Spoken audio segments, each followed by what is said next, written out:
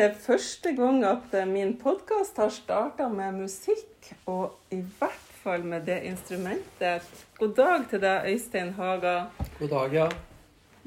Det var fint å få oppleve dette instrumentet, som er for meg ganske sjeldent. Det heter ocarina, men jeg har gjort litt research, og du vet jo veldig mye om det, for du er den eneste nå i Norge som lager disse fløytene.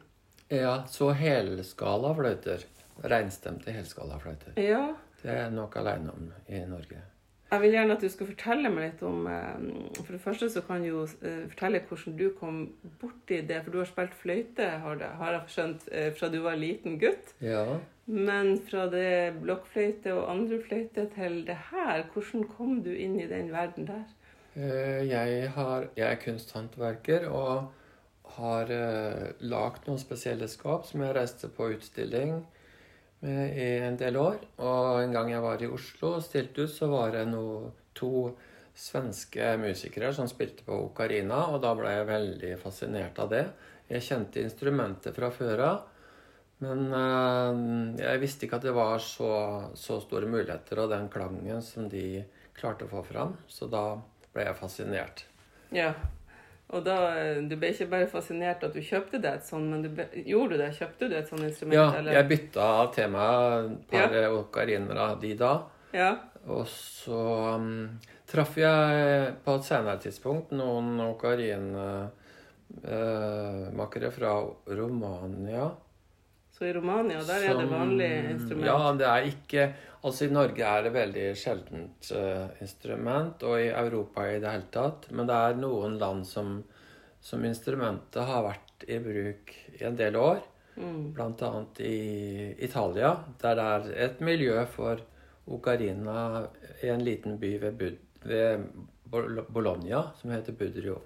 Ja, for der har du og kona vært på besøk? Der har vi vært flere ganger, for der er det ocarinfestival hvert andre år, og da kommer det ocarinbyggere og ocarinspillere fra hele verden. Det høres jo fantastisk ut å være der med alt det skapende og... Fantastisk, og ensembler som spiller på ocarina, det er helt eventyrlig. Det er jo en hulromsfløyte, sånn at den har en lun romklang i motsetning til en rørfløyte, som har noe skarpere lyd. Og det er et veldig gammelt kultisk, religiøst instrument som har sin opprinnelse i Inka, Maya og Azteker-kulturen, men også i Kina og Midtøsten. Jeg er helt imponert. Det var jo så tilfeldig at jeg møtte deg, for jeg kom jo hit til Tønsberg og gikk i Domkirka på en meditasjonskveld der. Og da ble du presentert, nå skal han Øystein spille for oss. Og hun sa ikke hva du skulle spille, og jeg trodde det var en panfløyte. Og så fikk jeg jo se etterpå at du spilte på et helt annet instrument enn det, som for meg var helt nytt. Og nå ser jeg jo her på bordet bak oss, så er det jo, der står det jo ganske mye som vi skal komme inn på etterpå, som du har laget. Det er jo en helt fantastisk flokk med forskjellige varianter, og ja, både fugler og fisker, og som det går an til å spille på. Og i nydelige farger. Så du er jo virkelig en dyktig håndverker, må jeg si. Takk skal du ha. Ja, så, men de egen fløyte, den ser jo litt annerledes ut. Den ser annerledes ut. De fløytene jeg lager, de fleste har fuglemotiv, og det er en veldig gammel tradisjon. Fuglen er et magisk instrument eller en fugl som det knytter seg folketro til, og som har veldig gamle tradisjoner. Sånn at, og dessuten så har det er eggformen som gir den beste klangen i en ocarina. Ja. Sånn at det passer godt med en fugleform. Derfor så har jeg hovedsakelig fugler av de som jeg lager, men den som jeg spiller på, den er veldig spesiell, fordi jeg ble utsatt for jeg har spilt fløyte hele livet, men for 13 år siden så ble jeg utsatt for en sprengningsulykke, sånn at den venstre hånda mi, den ble hardt skadet. Ja. Og da det med musikk har betydd mye for meg, og jeg har vært musikklærer blant annet. Sånn at da begynte jeg å fokusere allerede på sykehuset og muligheten for å lage og utvikle en fløyte som jeg kunne spille på med ei hånd. Jeg synes det er veldig fascinerende å høre på det du sier, for det handler jo om midt i det tragiske som hendte deg, ikke sant? Så klarte du allerede på sykehuset, og for det at det er, som du sa, viktig for deg å finne på hvordan kan jeg fortsette med det jeg liker å gjøre, men på en litt annen måte da. For du spilte vel også gitar? Ja da, så det ble veldig maktpåliggende for meg å klare å fortsette å spille. Og så du spiller hver dag da, som regel? Ja, jeg gjør det. Ja. Sånn at da etter hvert så utviklet jeg en type ocarina med 2 kammer. Og en anordning så jeg kunne holde det. Ja, for det er det som er spesielt, og det var den du spilte på her innledningsvis, og det er jo en nydelig lyd som kommer ut av den. Og du har jo dine talenter uten tvil som musiker i god behold, heldigvis. Takk skal du ha. Men handa di ble så hardt skadet at du nå bare har. Men du kan fortsatt bruke den til å holde med og jobbe med å lage de produktene som du lager. Og det er jo også helt utrolig, for det måtte du sikkert også, det å bruke verktøy på andre måter. Jeg var spent på om jeg var i stand til det. Ja. Tok det lang tid fra selve ulykka til du på en måte kunne begynne å spille igjen, og kunne begynne å... Klarer du å huske? Jeg prøvde først å fortsette å spille på rørfløyter som jeg hadde spilt før, og tilpasse de skaden. Og jeg hadde cellefløyte, og gikk jeg inn på, for den trenger jeg ikke fingerhold på. Så jeg begynte å spille cellefløyte også. Og så har jeg noen amerikanske indianerfløyter. Oi, har du vært og kjøpt de der, eller? Har du det? Ja. Som også er mer bygd opp etter naturtoneskala. Men så lykkes det å utvikle en ocarina med 2 kammer. Og ocarinaen, det er en hulromsfløyte som gir en litt lun romklang i motsetning til en rørfløyte. Så nevnte jeg at den har vært brukt i religiøse og kultiske sammenhenger. Sånn at jeg spiller mye religiøse folketoner, for eksempel, eller annen musikk som bærer litt preg av det. Og du har jo, for det har jeg blitt fortalt, at du egentlig var blitt kanskje akkurat på tur å bli pensjonist, eller var blitt det når ulykka skjedde da? Når du kanskje skulle få tid til alt du ikke har rukket før. Og så holdt du på med å skulle spille inn. Ja, jeg holdt på med en innspilling akkurat da den ulykka skjedde. Og etter en pause da, så bestemte jeg meg for å fullføre den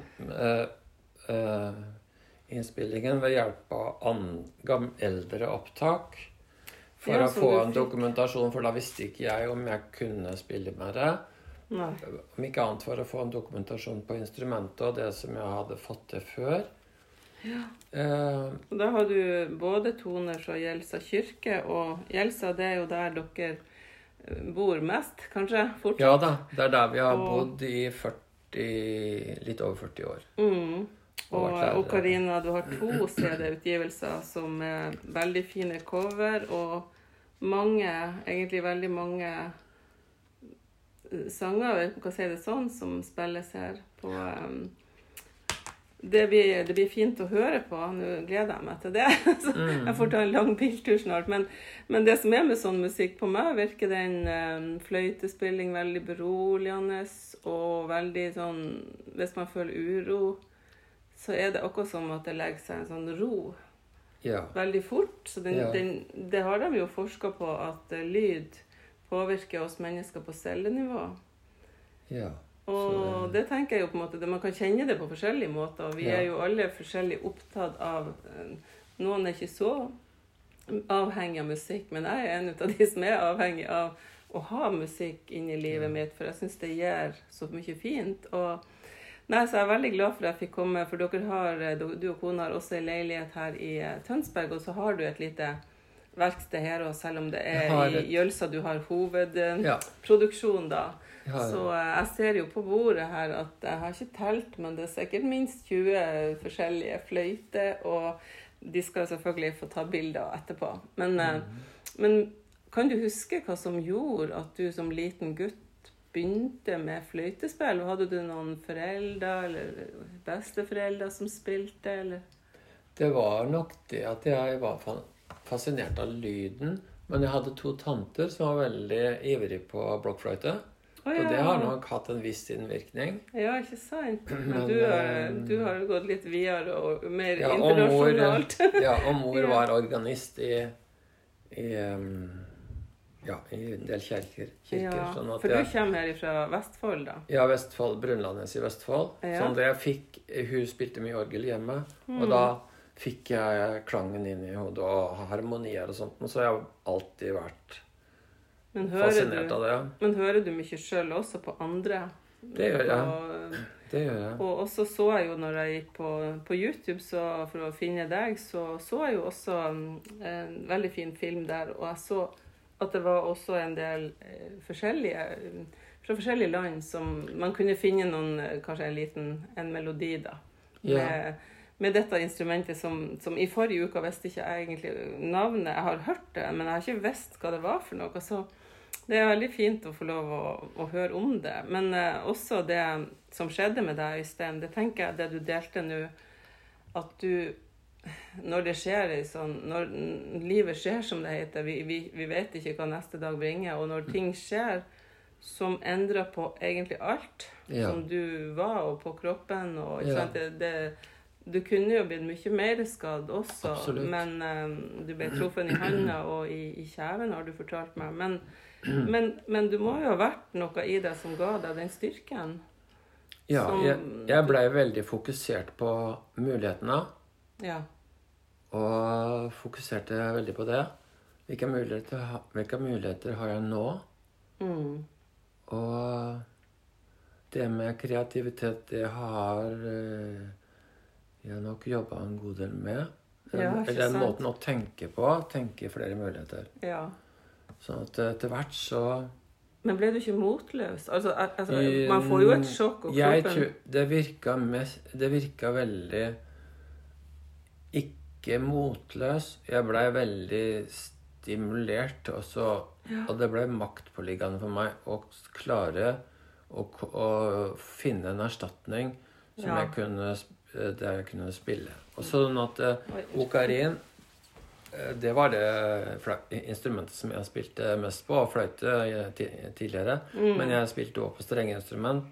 Sånn at da dukket det opp en type harpe som jeg kunne beherske, som heter autoharpe, som man da kan koble til anlegg, og der bruker jeg en protese, for der er det sånne tangenter av forskjellige akkorder, som jeg da trykker på med en protese, og bruker den friske hånda på strengene. Så den bruker jeg også mye, for så vidt. Men det må jo være veldig motiverende både for deg selv og andre at du finner hjelpemidler som gjør at du kommer til mål, og at du får gjort det. For at når man er utøvende menneske som har behov for å formidle noe, så er det jo, hvis man da skulle bli stoppet, så mener jeg, da blir man jo veldig, da blir det jo en veldig sånn frustrasjon og fortvilelse. Så jeg tenker at du er en stor inspirator for andre, og du spiller jo en del rundt omkring, både du og kona di vi gjør det. Opptrer med sang og musikk. Så du synger også selv. Hva er det, er det kun salmer, eller det er særlig på institusjoner, så det er ikke bare salmer, eller vi spiller mye fra den gamle sangskatten, norske sangskatten. Og det er mye fint der. Ja da, og litt moderne, litt nyere ting. Har du noen eksempel på nyere ting da, som du kjenner på? For eksempel den som jeg spilte i startfasen her. Ja, den er veldig fin. Hva er navnet på den instrumentet? Nei, melodien som... Men går jeg over engerne? Ja, det er den, ja. Og den finnes jo forskjellige med forskjellige innspillinger, og den er en veldig vakker sang. Ja, den har en dyp, veldig alvorlig for så vidt tekst. Hvem det var som hadde laget den, komponerte? Det er han svenske visesangeren. Ja, det er han, ja, jeg tror jeg vet hva du mener. Nå kommer jeg ikke på det akkurat for da. Skal vi se. Jo, det er jo han. Jeg tror jeg har det nesten på tunga selv. Ja, Nils Ferlin. Ja. Nils Ferlin er det. Ja. Så han beskriver jo høsten og slottåna, eller skuråna, og sammenligner menneskelivet med årstidene, og da høsten som at den ikke skal frykte for å gå gjennom den siste grinen da. Så jeg synes det med avslutningen på siste verset. Det er jo veldig fint symbolikk, og så nå at det faktisk er høst nå, så var det kanskje litt derfor du valgte den sangen, når du skulle være i veldig nærliggende, kirka, Men for eksempel, hvis jeg spør deg, hva har du rukket å spilt før jeg kom i dag? Det er ikke sånn at du står opp om morgenen, og før du tar kaffen, så spiller du? Det gjør jeg ikke, men jeg spiller litt hver dag, og jeg har jo begrenset muligheter for å øve her i Tønsberg, for her har vi bare en leilighet. Så jeg pleier å gå bort på gravkapellet her borte. Okay. Og der står jeg, for der er det også en overbygning. Og da spiller jeg der hver kveld. Og da hender jeg har ganske spesielle opplevelser.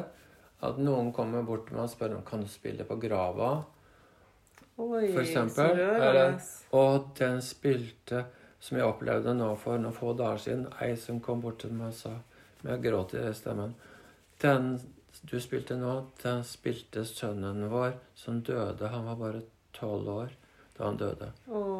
Så det var veldig sterkt. Og det er en del sånne spesielle opplevelser som jeg får når jeg står der borte og spiller. Ja, ikke sant. Og det beriker jo både deg, og det styrker noen som gjør noe med de som hører på. Ja, det er litt meningsfullt å oppleve det. Jeg synes det var veldig fint å høre at du brukte å gjøre det. Så, men bor dere nå på vinteren da i Jølsa? Vi bor... stort det meste. Forresten, det er ikke noe mer på Jølsa, men vi er mest på Jølsa. Og litt mindre her foreløpig. Grunnen til at vi har kjøpt leilighet her, det er fordi at noen av ungene våre bor her borte. Ja, så får dere treffe de. Men Jølsa i Ryfylke er jo en veldig idyllisk plass.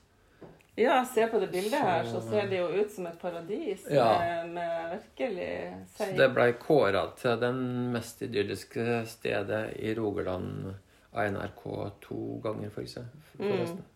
Men det hadde jo vært artig en gang å få oppleve det verkstedet der og se deg i aksjon, så kanskje en annen gang det da, men jeg må spørre litt mer om, for du og kona di har reist mye, og dere har begge vært lærere. Og dere har til og med vært i Nord-Norge og jobbet i starten av karrieren. På Myre, På Myre i Vesterålen. Så det er jo litt artig, men drev dere med musikk der også, den gangen? Jeg spilte fløyte, men jeg var ikke musikklærer der. Nei. Det var kunst og håndverk som jeg hadde, og kroppsøving. Ja. Jeg ser jo her på noen eksempel på det du har laget. Et sånn veldig fint kråskap, og så en stor, nydelig skål. Og så er det nesten så jeg fikk assosiasjon til en høyttaler eller en veggur, men det er et veldig spesielt, hva skal jeg si, skap som du har laget. Sette ting inni, For å sette ting inni, hva er det slags tresort du Det er furu. Det er furu, ja. Så det var det begynte med egentlig, at jeg lagde sånne ting.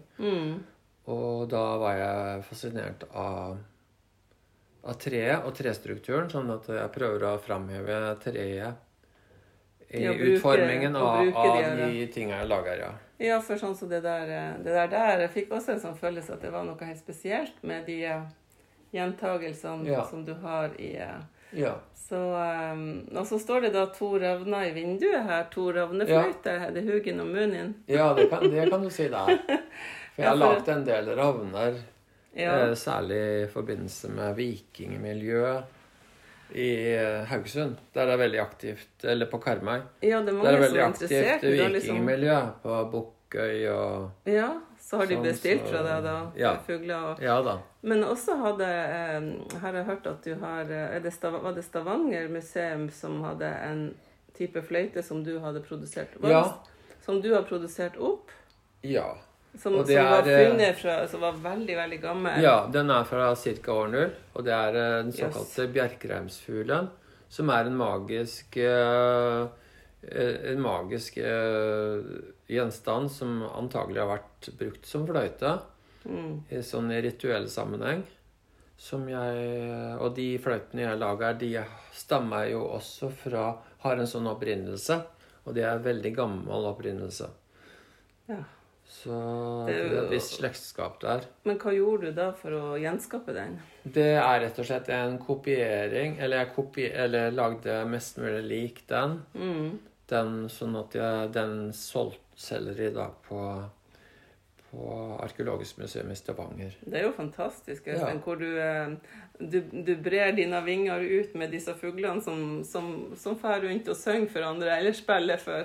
Takk De skal må du jo ha. ha litt hjelp av folk da, for at de skal få lyd. Men jeg har også hørt at du har en sånn spesiell, eller så jeg på en sånn film med deg, hvor du hadde vann inni. Ja, Hva heter det for? det er en krukkefløyte.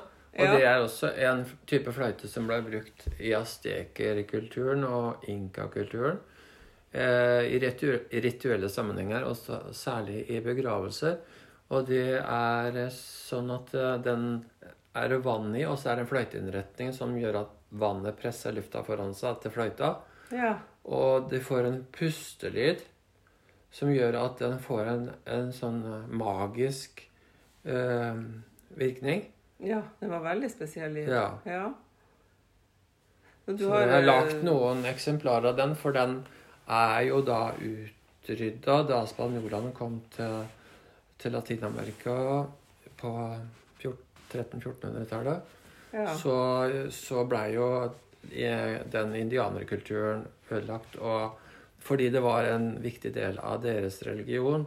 Og fløyter ble lagt ved de i gravene.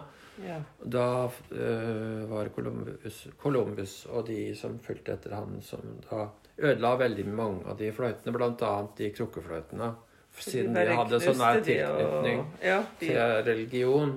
Ja. Ja. For de skulle jo kristne det også. Ja, det er masse interessant historie som du får med. Jeg skjønner jo at du er veldig historieinteressert. Jeg er veldig historisk interessert, og jeg jobber daglig med historie, egentlig. Jeg har skrevet 4-5 bøker. Har du gjort det også? Ja, sånn lokalhistorisk. Ja, så artig. Ja, og langt tilbake i tid da også. Det er spesielle ting det er særlig området der borte på Gjelsa, som jeg skriver om. Er det et sånn område hvor det bodde også vikinger? Eller Ja. I den, Ja, det er veldig gammel kultur. For i Vesterålen har vi mange sånne plasser som er funnet som vikingfunn da. Ja. Det har de jo, ja, også i Lofoten også selvfølgelig, på Sikkert. Borgar, der har de jo vikingmuseum.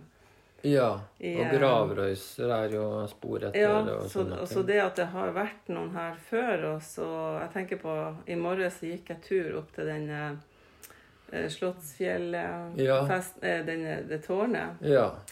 Og jeg sto der oppe, og jeg tenkte liksom, å starte dagen der var veldig spesielt, og så kom det 3 ravner der, og så tenkte jeg på en måte, noen er jo litt sånn overtroisk på fugler og sånn, og tegn og sånn, men jeg synes det var så veldig fint, og de snakket jo med hverandre tydeligvis. Det er veldig spesielt, for fugler har jo hatt en magisk virkning på folk i alle tider, og det er mye folketro som knytter seg til fuglene, både her i Norge og i andre land, og fremdeles så kommer det til uttrykk, for eksempel opp på gravstøtter som noen setter små fugler. Ja, det har jeg sett på kirkegårder. Så det er fremdeles, så er det noen etterlevninger etter den, men det var mye sterkere tro på at de bringer med seg budskap. Og noen ble kalt for ulykkesfugler. Ja, altså de hadde jo mye tegn og sånne ting. Men det har jeg hørt fra min mor, og også sånn at hvis det kom en fugl på vinduet og gjorde sånn, så kom den med et varsel om noe. At de kom til å få en beskjed, og ifølge henne så synes hun ofte at det stemte med at Ja, og så har vi jo disse duene, for eksempel. Det er jo sånn fredsdue, sier vi, absolutt. men brevdue som gjorde en oppgave. Ja, i kristen sammenheng med Den hellige ånden og sånne ting også. Ja, ikke sant? Så det er ikke tilfeldig at fuglen er valgt som et viktig uttrykk for de hulromsfløytene som heter ocarina. Ocarina, det er et navn som er italiensk egentlig, som betyr lita gås.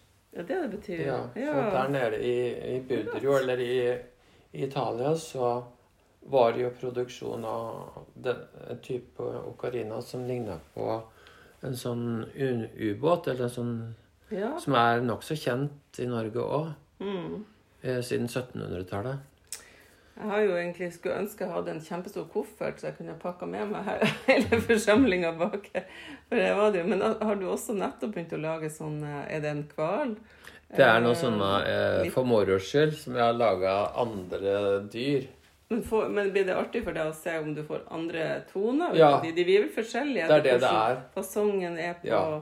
Men er det keramikk du lager de av? Det er keramikk, ja. Og så må du brenne de og glasere og... Ja. Nei, de her var jo skikkelig fine, så jeg tenker jo, du sender sikkert rundt, du har vel en nettbutikk og ja, jeg sender litt. Sender litt rundt, og nå skal vi håpe at enda flere får kjennskap til deg, så. Men er det noe annet du har lyst til å si sånn avslutningsvis, Øystein? Jeg regner med du både produserer når du er her, og når du kommer hjem, så er det stor produksjon på gang fremover mot jula. Ja, jeg har jo et lite enkelt verksted her i Tønsberg, men jeg har jo mitt verksted som er et eget hus på Gjelsa. Så når du er der, og der kommer jo... Jeg er såpass kjent der borte at dit kommer jo folk. Kommer skoleklasser og sånn. Og... Ja. Men også det som skjedde, det har du fortalt om foredrag til skoleelever. Ja da, jeg har liksom... fortalt om det, for det kan jo ha betydning også når alle mennesker møter jo motgang i livet, og det å fokusere på muligheter som jeg gjorde, det er veldig avgjørende, eller kan være veldig avgjørende. Ja, det man har fokus på, ikke sant? Og at man ikke gir opp. Ja. For det er alltid håp. Det er jo det man vil ønske å tro, i hvert fall. Absolutt. Og det var for meg så var det, fikk styrke til også komme videre. Ja, og som bærer deg gjennom dagene nå med at du fortsatt kan gjøre det du gjør. Og, så klart det er jo ingen som ønsker å få en skade som gjør såpass stort inngrep, men du virker jo veldig selvhjulpen og fortsatt med ditt yrke da, og det du liker å gjøre, og det er jo det viktigste. Jeg er veldig takknemlig for at jeg har lykkes, eller at jeg er i stand til å holde på med ting. Så jeg ser... Jeg har jo jeg er et truende mann også. Jeg tenker jo litt at det har... At jeg har blitt hjulpet litt også. Ja, men det er fint å ha den trua. Men nå må jeg i hvert fall si tusen hjertelig takk for at vi kom hit og både se og høre og bli litt mer kjent med deg. Så ønsker jeg deg lykke til videre. Takk skal du ha. Så jeg håper jeg får en gang høre deg spille igjen en annen sammenheng. Tusen takk. Ja, det hadde vært hyggelig. Ja, tusen takk.